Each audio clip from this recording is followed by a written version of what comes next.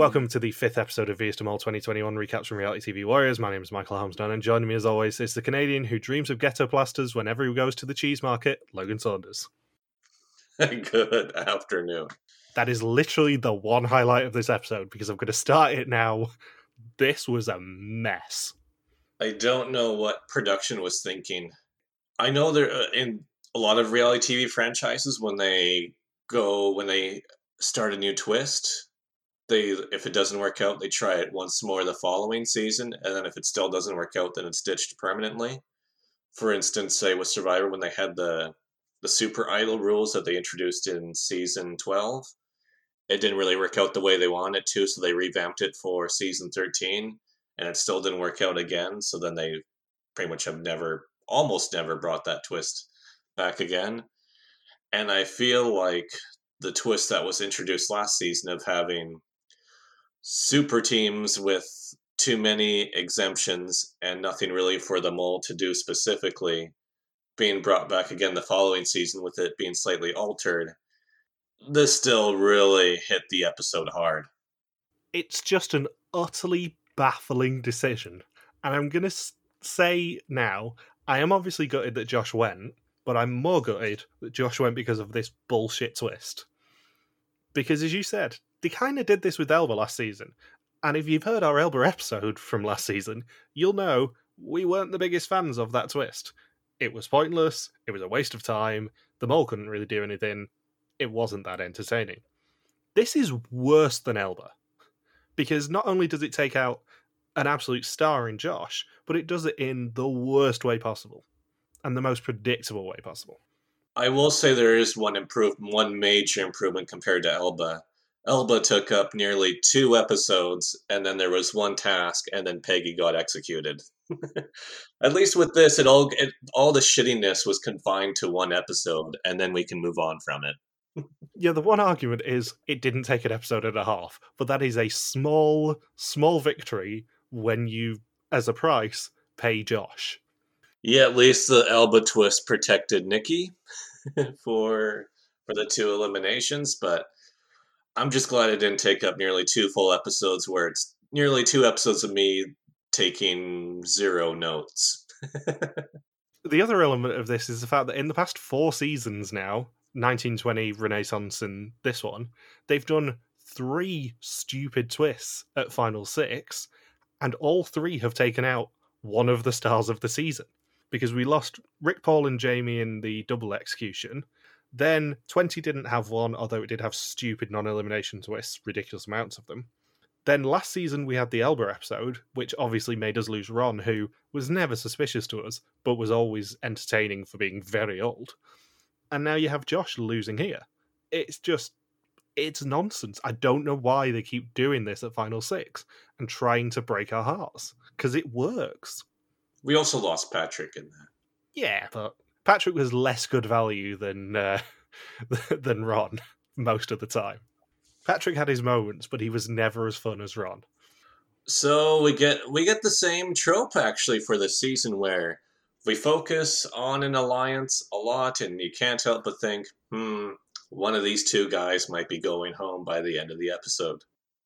Yeah, I do have to admit, I did see a tweet from Josh on Saturday night after the execution had aired, just going, show Pony out, and I'm like, oh, for fuck's sake, why?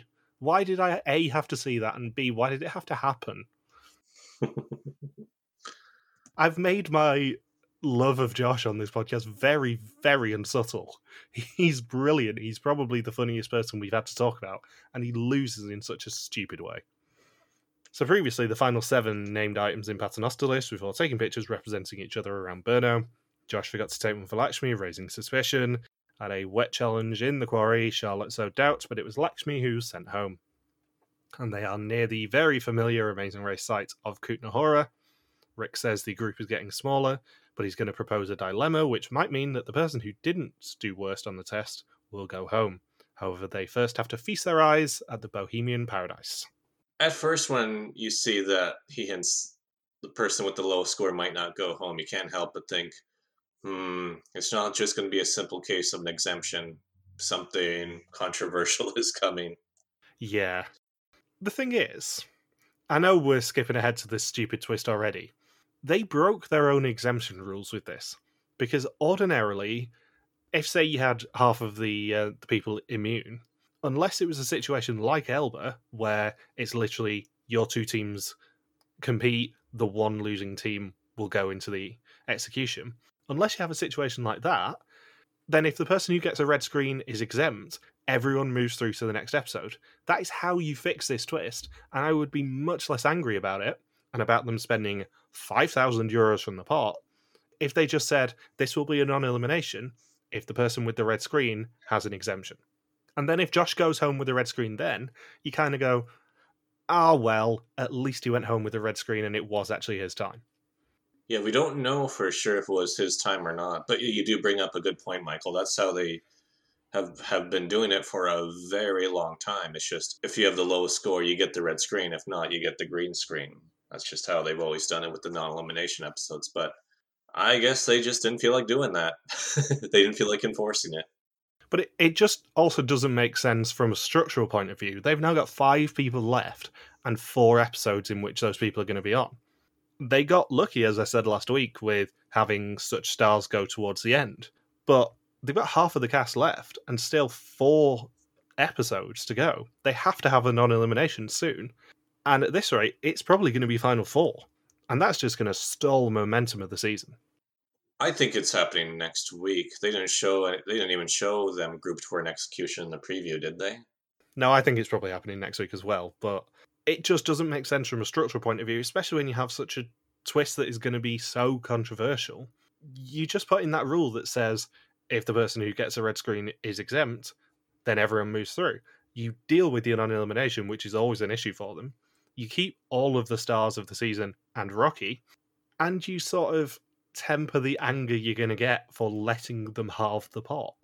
Yeah, like this would be an ideal way to do a non-elimination twist. Say, yes, 3 people are exempt, and then as long as none of the other 3 people were the lowest score, then everyone advances, and that's your non-elim for the season. Makes me curious how they're going to do the non-elim next week, because I assume it's probably going to be a slightly worse format for how they do it. When this week was pretty much a gift of, well, this is a perfect time to do a non-elim. Yeah, just prepare yourself now, because I was very high on this season for the first 4 episodes. This is making me sound like a broken record. See also Renaissance. This twist has really annoyed me. If they do something stupid next week and make it a non-elimination and don't make it as palatable as this one would have been as a non-elim, then I'm going to be very annoyed at them again. I'm going to be arguably less annoyed at them than I was after watching that episode yesterday, but that's also not saying much. That would be odd to pretty much have 2 seasons play out the same way back to back, where the first few episodes are really strong, then we lose our big characters due to a dumb twist that occupies the latter half of the season, and then whoever's mole at the end proves to be ineffective. Because so far, we still have a really, really ineffective mole. Yeah, that's the thing. If it's Charlotte, for example, I'm not sure you can reconcile that much right now, because the biggest sabotage she's done is trying to stop them winning money in the Quarry Challenge last week, and that didn't succeed.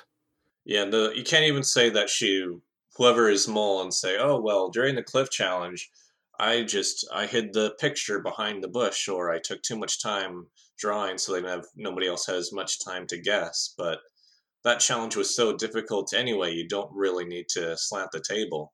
Yeah, as I said to you on our group chat yesterday, when I was watching this episode, I'm already annoyed, and I've not even got up to the twist yet. Like, this first challenge was really bad. It's by far the worst challenge they've done at this point of the season. When I used to host Survivor challenges, I think I'd try like a grammar based challenge once or twice, where it's more knowing how to do proper wordplay, and those always end up in other people's Survivor games or mole games or whatever online reality games they host. Those are always the ones that are most controversial, because there's so many different ways you can get answers. So there's so many more ways to screw up, and it's more somebody just lucking out of the win, or some weird technicality that disqualifies a tribe or an individual. So with this challenge, I'm thinking, wow, they have to get a very specific sentence all put together as a guess. that's going to be a very low success rate. And then Yeah. sure enough, by the end of the challenge, Rick says, "Oh, by the way, you guys got nothing because you guys suck at painting." I'm thinking, you don't even have to suck at painting. You're telling people to try and put an entire sentence together based on multiple pictures. They're probably going to get in the right ballpark. They might be off by only one word or two on some of their guesses, but because it has to be a very specific string of words, you're making it impossible. You can't even accuse somebody of sabotaging it. Yeah. So, the episode title is Count to Three. It is day 8 and they're out drinking, toasting to Lakshmi's departure. Everyone except Battlecat seems to be drinking alcohol. And Charlotte and Renee are apparently back to being roommates. And then, as you said earlier, we get a flashback to Josh and Battlecat's discussion about how hard it is to hide their secret alliance and meet up. And they have to do it in the evening. Battlecat says he doesn't trust Josh 100%, but he trusts him enough. Josh thinks Mariah will be the next to go. If she doesn't, then she knows who the mole is. And it is then day 9 at the Prakov Rocks. They've had to get up at 5:45 a.m. because production obviously thought, let's find a nice location and then come up with a stupid challenge to go with it. Renee says that it feels like The Hobbit, and I love to point out the movie soundtracks that they play. Do you know what the piece of music they play under this confessional introduction to the Prakov Rocks is? No, I do not. For once, it's actually accurate. It's from the Lord of the Rings, The Fellowship of the Ring soundtrack. Didn't know that off the top of my head. Did have to say, what song is this on my phone? It's a piece of music, appropriately for this episode, called The Ring Goes South. At least it matched up with the confessionals. And Rick says at 3 viewing points, 3 duos will be standing and they will earn money by guessing which full sentences will be passed on by everyone else drawing. A complete sentence consists of who, what, and where, and they can choose their own pairs this time. As Rick's friend, Battlecat has no advantage in this challenge. Renee tries to steal Charlotte despite Josh's protestations. Josh, however, wins out, and it ends up being him and Charlotte in the middle, answering where, Battlecat and Renee with answer on one side and who and what on the other, and Rocky and Mariah with who and what on one side and answer on the other. This is Josh's only victory for the whole episode. Yeah, this is the one point where Josh actually wins anything this episode. Sadly for him, it isn't money. It's getting to spend time with Charlotte and get paint everywhere, weirdly. Yeah, well, why was she doing like tribal paint on her forehead? I don't know, because by the end of it, Josh had black paint on his face as well. They were obviously just getting really bored waiting for everyone else to do their bit and just decided to put paint on their faces. How long was the challenge timer? Half an hour. Half an hour, I guess. How many pictures did they have to do? 5? 12. Oh, each person did 12 individual pictures? Yep. There was 6 on each side. 12 and half an hour. They drew pretty quickly. That's the thing. The structure of this challenge is they get half an hour anyway, which is a very short challenge regardless. But then they have to paint their own 12 individual bits. And for the 2 teams on the outer edge, they also have to interpret everyone else's paintings in half an hour. It's a very, very tough challenge, even without the whole having to interpret everyone else's paintings bit. So they probably would have had a shot at any money if they...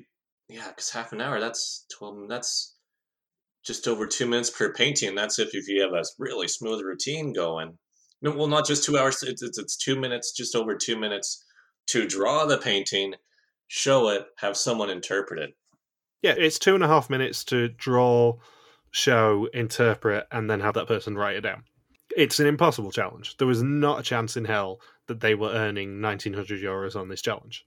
Even if you told me that they only had 5 minutes to do that for each painting, even I would still be thinking, man, that's a tough one. I would say that what you would need an hour and a half to have a shot at getting any money in that challenge, I think. You'd get about 7 minutes. Yeah, I think 7 minutes per painting would be way more reasonable than just over 2. Yeah, number 1, it's a really unreasonable time limit. Number 2, I don't think it's that interesting a challenge to watch. Being honest, not even an interesting challenge to talk about. I don't think it's actually that compelling because none of these people are artists. They're not Florentine. There's not a chance in hell they're going to be able to interpret everyone else's paintings. And you just sit there going, I know they're not going to win anything on this challenge, so why am I still watching it? I guess just to see, like, all I was waiting for was for somebody to do a couple of really goofy drawings that didn't make any sense. But even that didn't really happen too often, other than the Ghetto Blaster. Where do you think the mole would position themselves in this sort of a challenge? Does it really matter? For this challenge, probably not. You could stop to try and be as detailed as possible, so there's less time for people to interpret, and they can't really think through what to guess. I guess you could try to be really detailed, and also be a shitty artist. If you're a combination of the two, I guess you pretty much ensure no money goes into the pot. This was probably the toughest challenge overall they had for the season, just going into it. Yeah, I'd say definitely so far. This is by far the toughest challenge.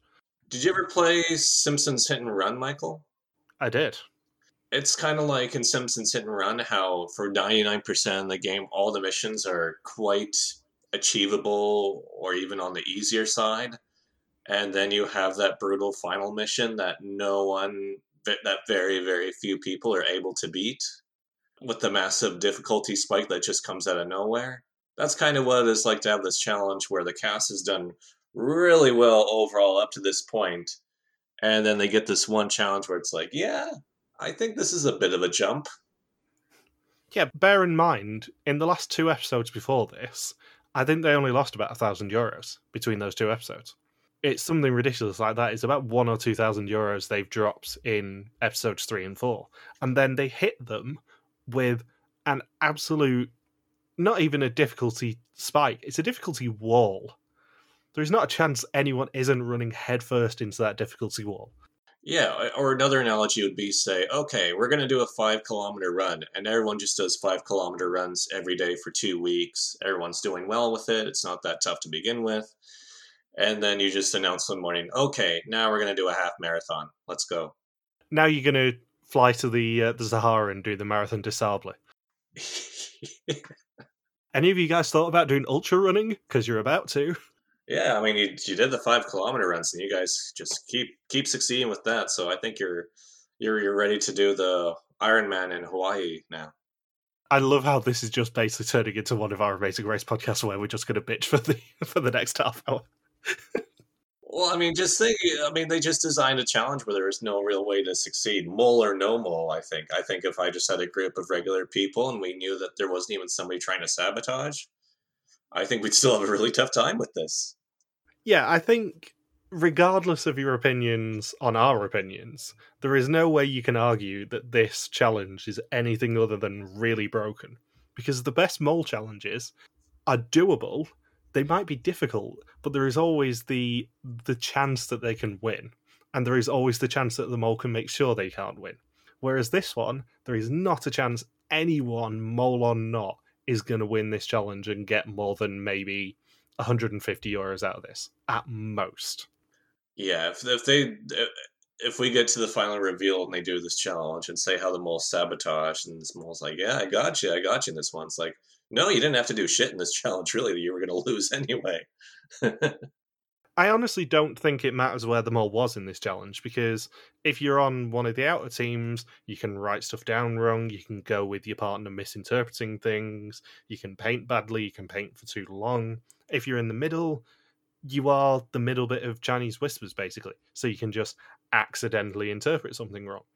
I don't think it matters where the mole was, and that is not a good thing for me to have to say about any mole challenge. The mole should always have a defined position where it is advantageous for them to go. And whether they go there or not is a completely different story, but there always should be an obvious place where the mole would want to position themselves in this sort of a challenge, I would say. So obviously on their paintings they can't draw any letters because that would be too obvious, which is essentially what I do when I play Pictionary, I'm not going to lie. Josh sees Rocky and Mariah's first painting and thinks that the who is him, and it's actually Remco acting. The second sentence that they have to interpret is Eric lies at the dentist.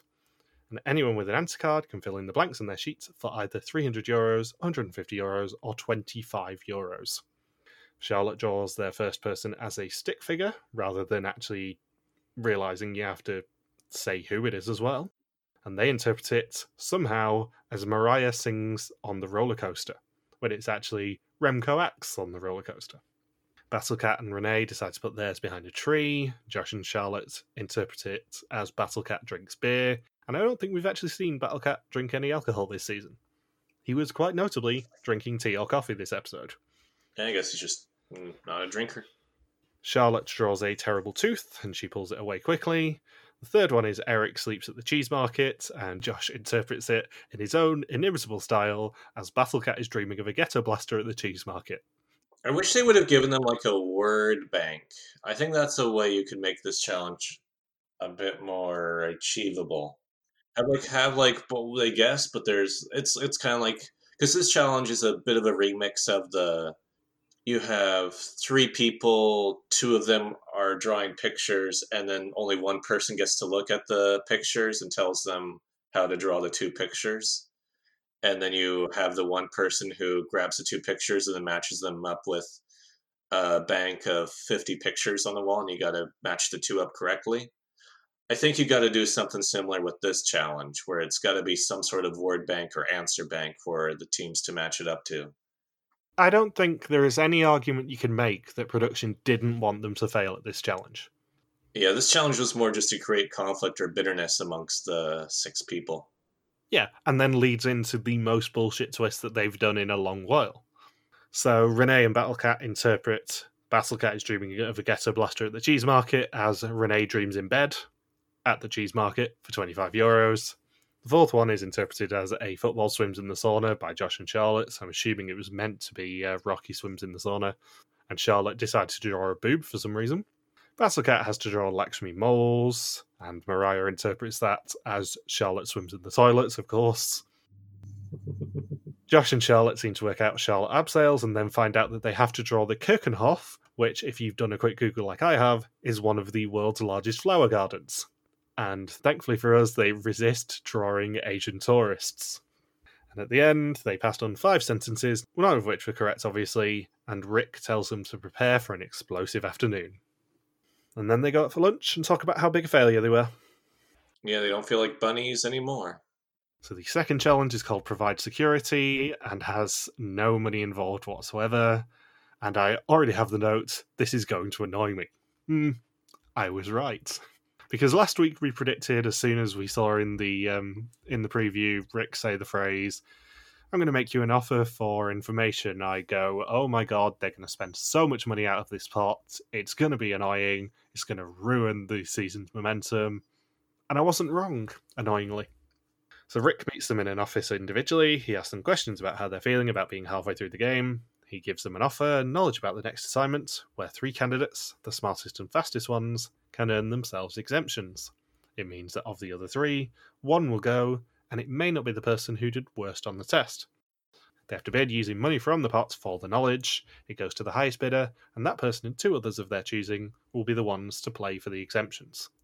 What would you do if you were in this position, as contestant or mole?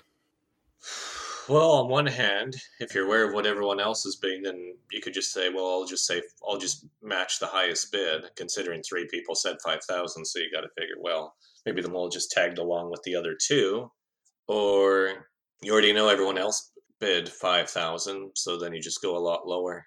Yeah, I think it's fair to assume the mole was probably the last person to go in the room, regardless of whether we saw them last or not, because production would tell them how much they need to bid, and I think it probably changed plans that 2 people potentially by that point had bid €5,000. Because if 2 people have bid €5,000, the mole has to get themselves in that knowledge group and try and get those exemptions, because they don't want to be obviously leading their group through. So I think it is increasingly likely the mole was in that $5,000 group. That's the way I'm kind of leaning after this week. I think the mole probably ideally wanted to not be the highest bidder, because if the mole was the highest bidder, it obviously draws attention to them. But if they went in there, got told all the bids, and found out 2 people had already bid 5,000, they have to bid 5,000. Because otherwise, what's the tiebreaker going to be? And will the other 2 people actually pick them? Maybe not. Right.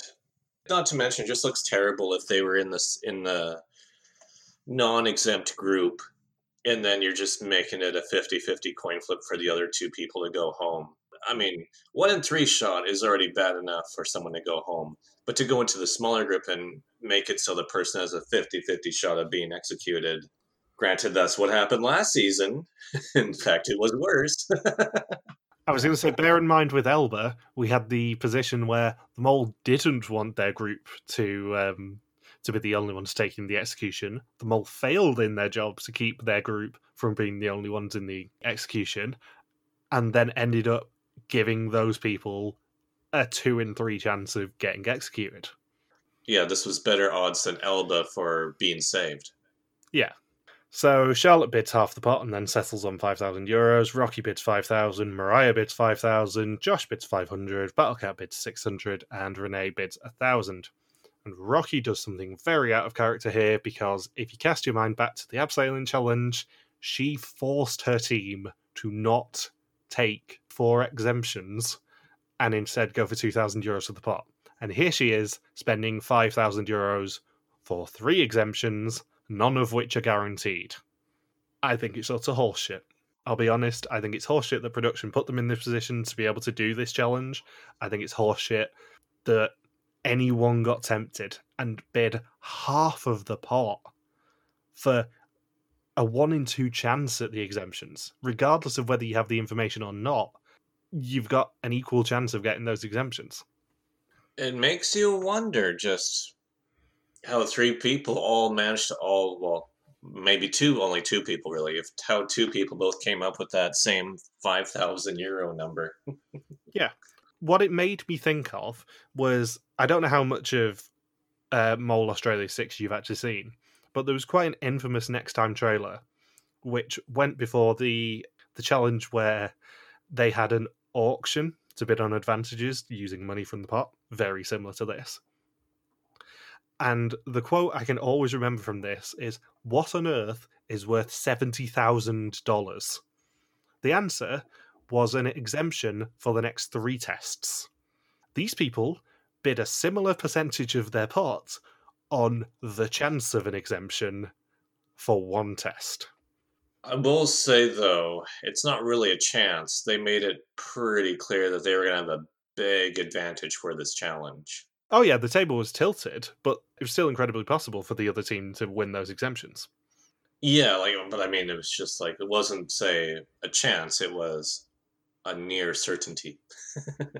Yeah, I'd say it was probably about 60-70% chance that they were going to win. Yeah, I was thinking going into it maybe 70-30, 80-20.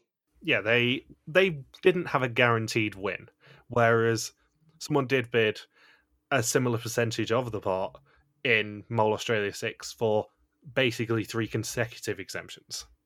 It is also coincidentally the record for most money lost in a single challenge in Mole, given that they, between them, bid $125,000. They went from, I think it was $134,000 to $9,000 in 1 challenge. And that was the final season of Mole Australia? Yeah, coincidentally. Yeah. At least they didn't break the budget on it. But yeah, it's a bummer that's this pot is building and building. It's just a fun season in a dark time worldwide, and then it's no, actually no, you're down even lower than what the previous seasons have been at this point.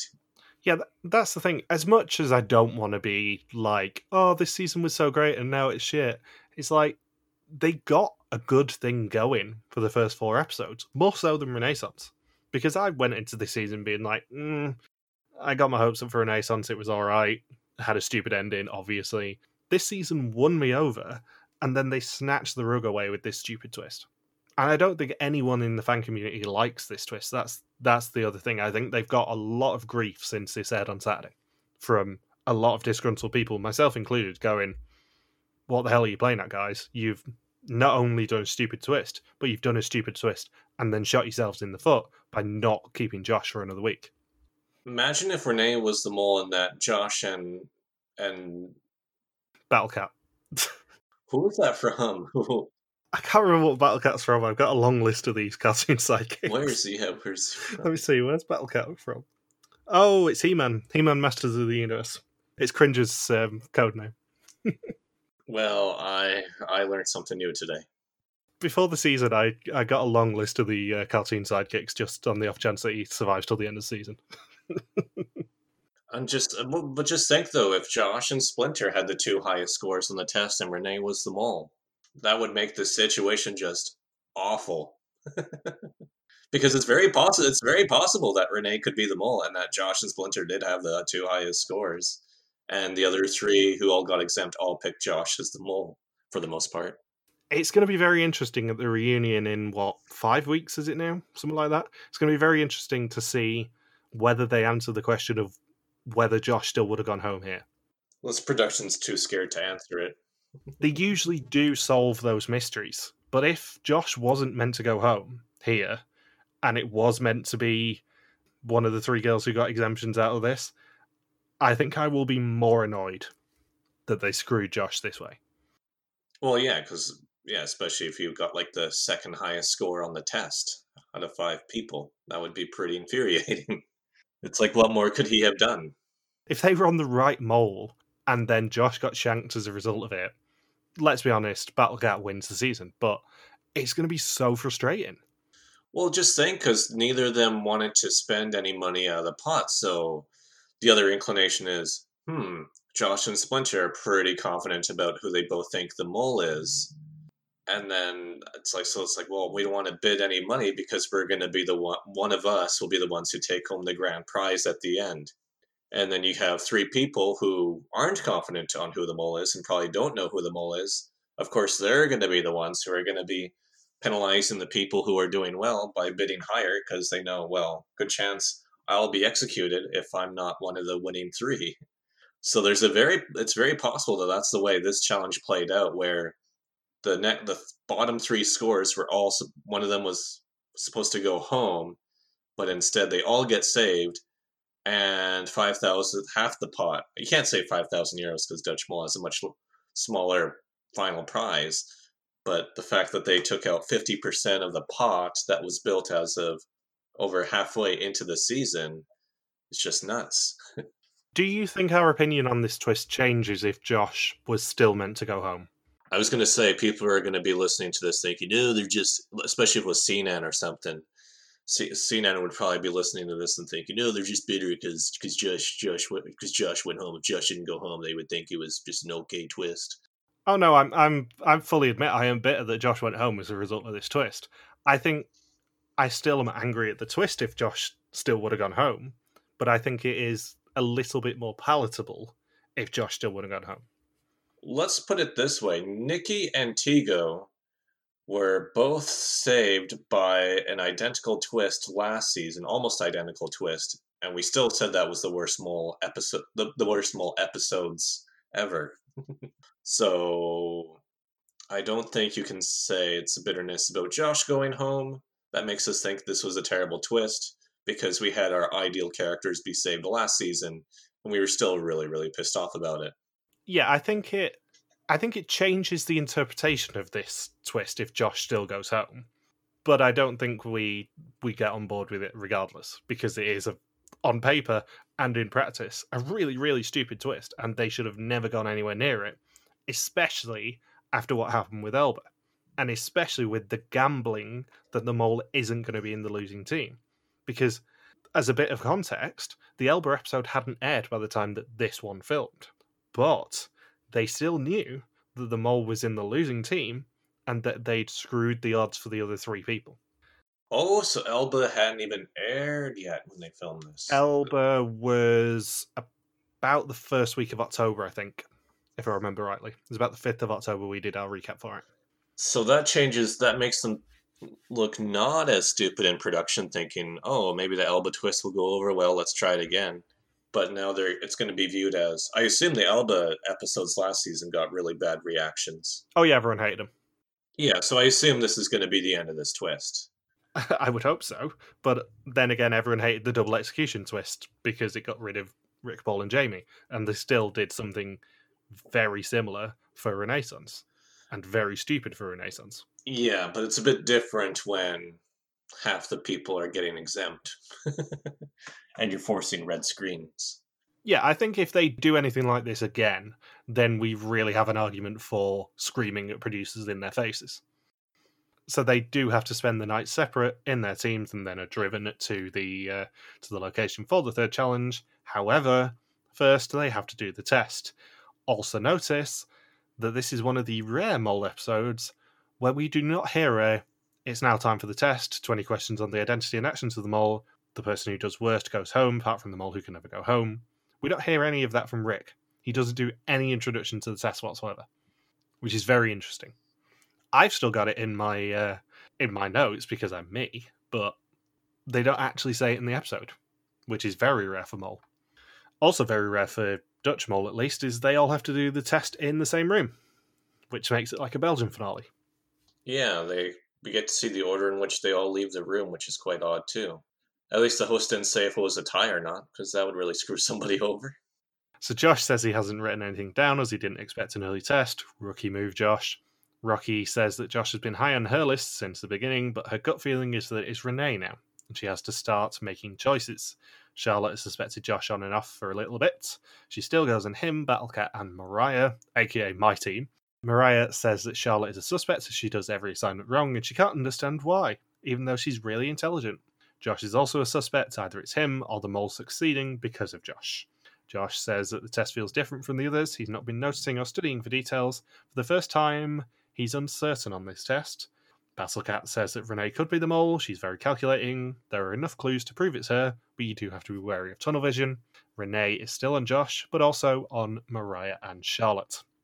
The third challenge takes place on a moving train. They've got half an hour until they reach Rick.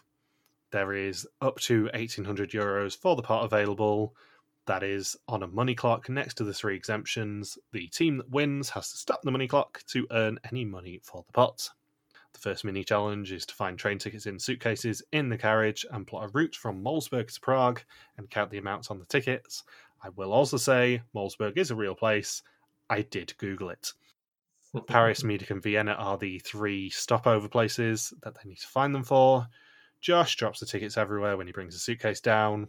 Battlecats missed the original instruction on the wall.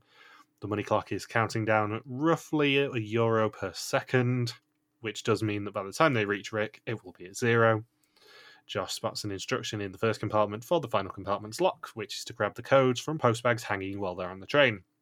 Obviously, the team with prior knowledge take the lead. In the second compartment, they got to find the 7 wrong clocks from a board of 15 using riddles and correct them to spell out the code for the next room on the clocks. Once all the clocks are correct, the hands will spell out the numbers that they need to put in, which is 0 to 1. The girls take the lead again. Then they get to the point, which is about 10 minutes before the end, where they can grab the postbags, which means that they were never going to win more than about maybe €800 on this challenge. Josh drops a postbag by the side of the train. When he stabs it, while Mariah grabs one, Josh drops the second one. The girls get the key and claim the exemptions, while the clock is at €850.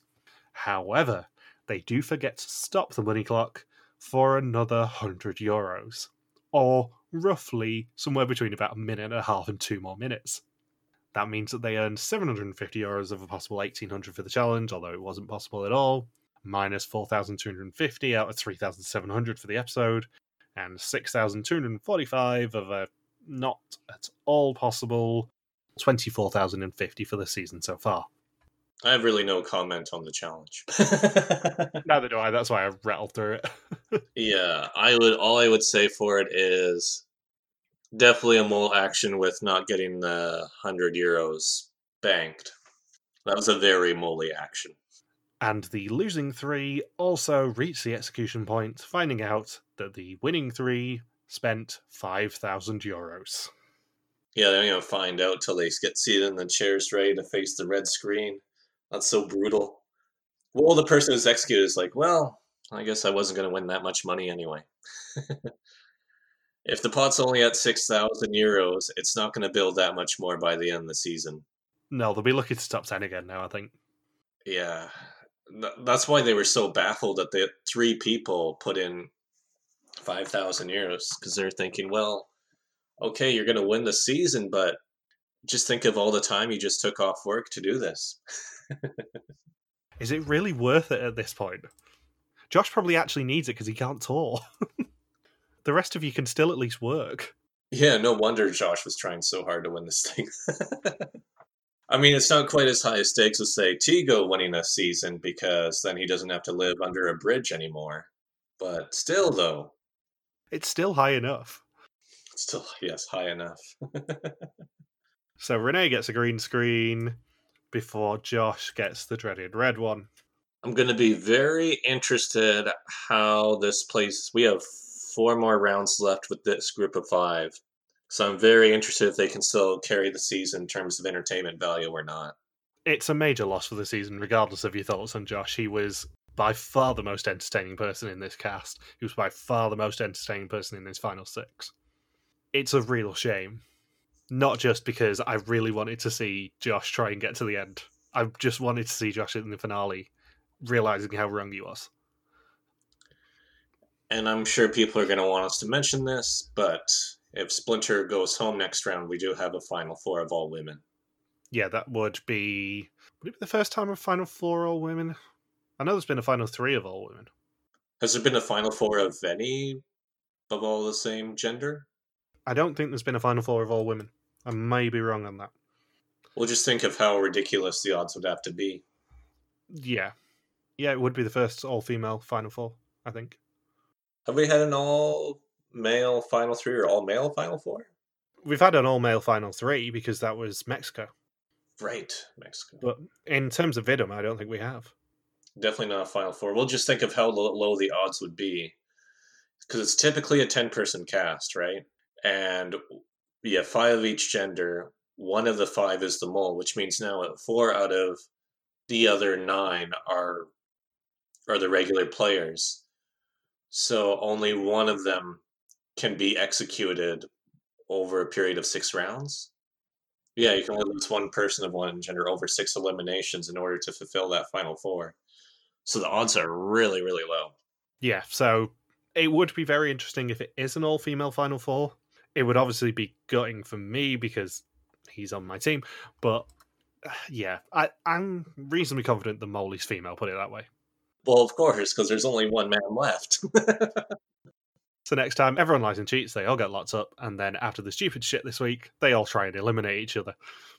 So, who do you suspect? Mariah just really is like, it's full-on tunnel vision on Mariah. I'm in the same boat. Loads of people are going, no, it can't be Mariah, and I'm like, but so much adds up for her. It's just a pure gut feeling that it has got to be her right now. Because A, she bid the 5,000, and B, the only real Molly action was missing out on the 100 euros on the train.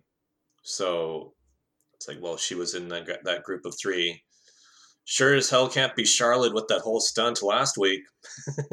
You'd hope not, but I am not saying those infamous words, oh, it definitely can't be that person anymore, because of what happened last season and how gutted I was. And then you got Rocky, who's... This 5,000 bid was really out of character for her. Yeah, especially after her being very, very, you do not take this money, I will cock block you if I need to on this. You do not take anything other than the money on the upsale.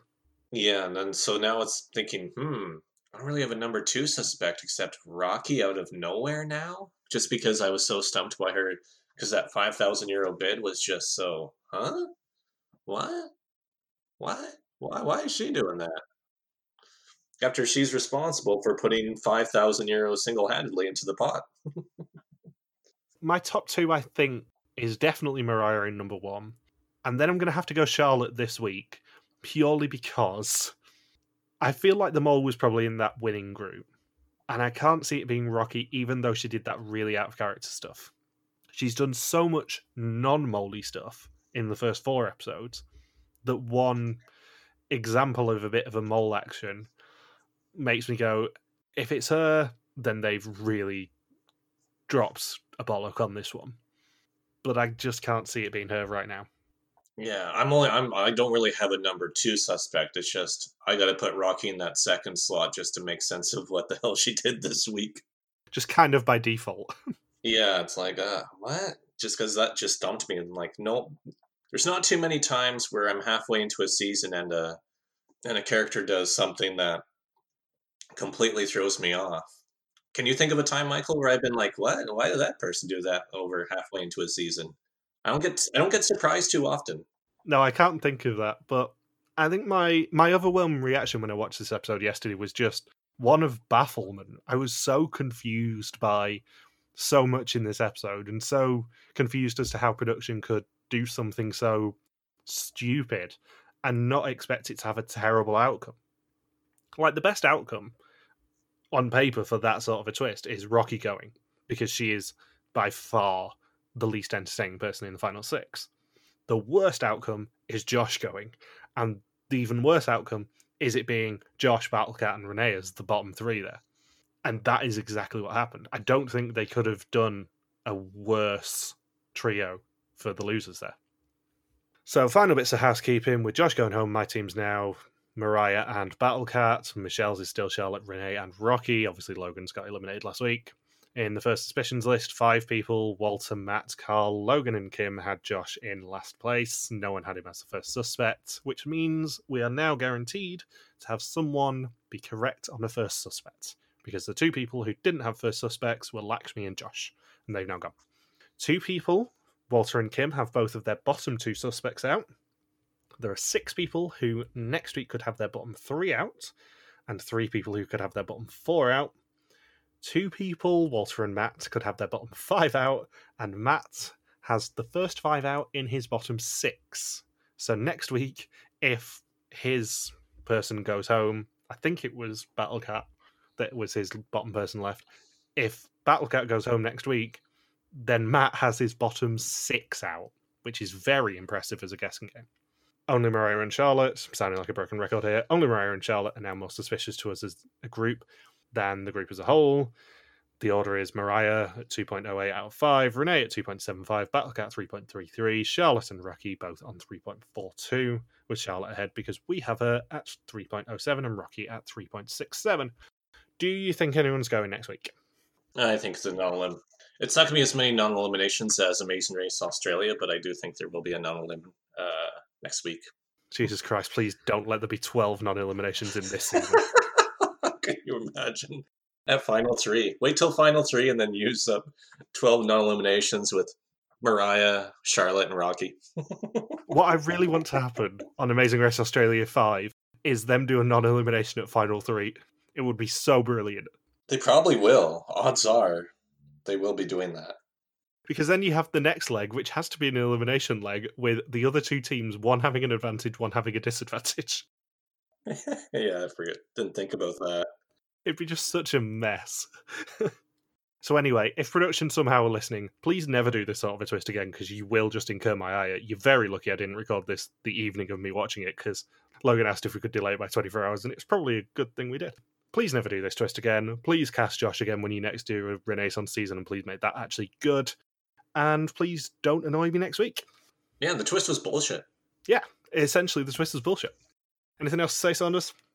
No, I think we should end it on that note.